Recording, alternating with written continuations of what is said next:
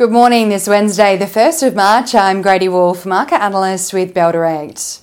Well, Wall Street had a choppy final session for the month of February before closing lower on Tuesday as investors digested a slew of economic data and corporate earnings results. Chicago's PMI fell to 43.6 points for February from 44.3 points in January, in another sign the US Fed's aggressive rate hike stance so far is having an impact across the country.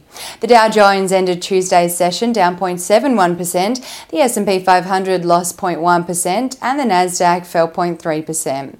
The yield on the 10-year US Treasury note ticked higher to 3.94% on Tuesday, its highest level since November.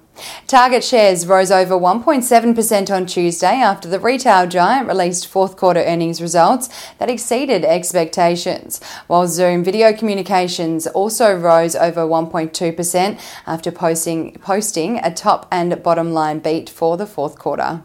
In Europe overnight, hotter than expected inflation data out of Spain and France for February caused a sell-off in the region, as the data is a latest sign that inflationary pressures are still running hot, adding to concerns that the European Central Bank must continue raising rates to get inflation under control. The Stoxx 600 fell 0.2%, Germany's DAX fell 0.11%, the French CAC fell 0.38%, and in the UK, the FTSE 100 fell 0.74%. On the commodities front, oil is heading for its fourth straight monthly decline amid stockpiles of the commodity in the US and slower than expected demand increase from China post the country reopening. Today, oil is up though 1.4% at $76.76 a barrel. Gold is up 0.52% at $1,826 an ounce, and iron ore is down 2.7% at $126 a tonne.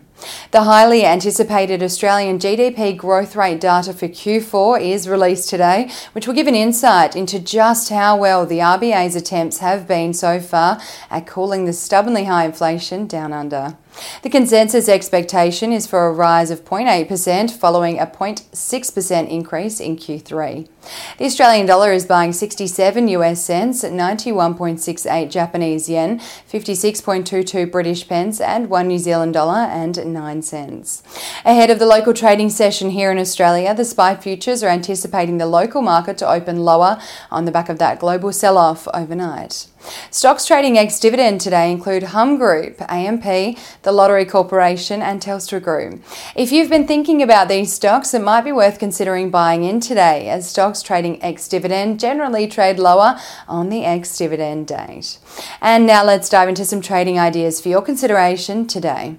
Trading Central has identified a bullish signal on Resolute Mining following the formation of a pattern over a period of 18 days, which is roughly the same amount of time the share price may rise from the close of 24 cents to the range of 31 to 33 cents, according to standard principles of technical analysis.